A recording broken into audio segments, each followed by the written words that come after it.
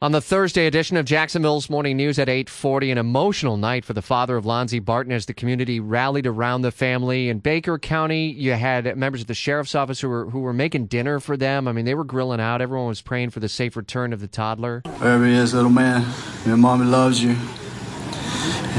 Can't wait to have you back in our arms. Have you back in our arms. Team coverage of the story. CBS 47, Fox 30 Action News reporter Catherine Varnum was at that vigil last night. Emotions had to have been extraordinarily high for everyone, including the officers.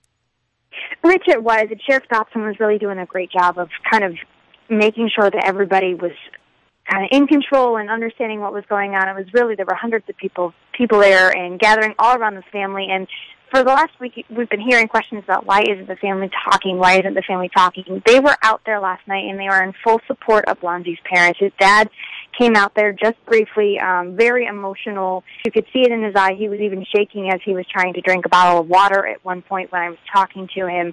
But he did talk with us just briefly and, thank the community for all their support and coming together and coming to stand by his side. I understand, Catherine, that the mother of the suspect, William Ebron, had said that she had offered to let police search her home. You and I were talking yesterday just kind of about all the questions that people seemingly are asking out there. Like, you wonder if Lonzie's mom has actually been taken to jail to be talking to William Ebron. Any insight on that? We've been hearing from a few sources that no, she hasn't. Chief Hackney has talked about that and some of the legal ramifications that go along with that. They haven't spoken to him in a few days, it sounds like, from when we've been hearing from Hackney.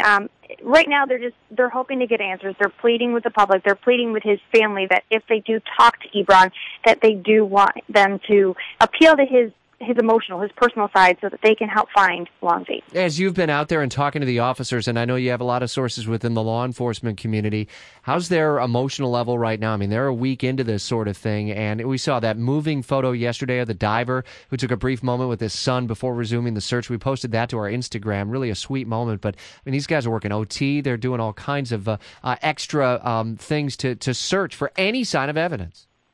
And remember, a lot of them have kids of their own, so this is touching for them. It's touching at their heartstrings, and they want to help bring this family closure, bring Lonzie home, whatever condition it may be, whether it's a body or whether it's him alive. They want to bring this family home so that they can be together and kind of grieve together as we're going through this process. But these officers are dedicated to finding Lonzie.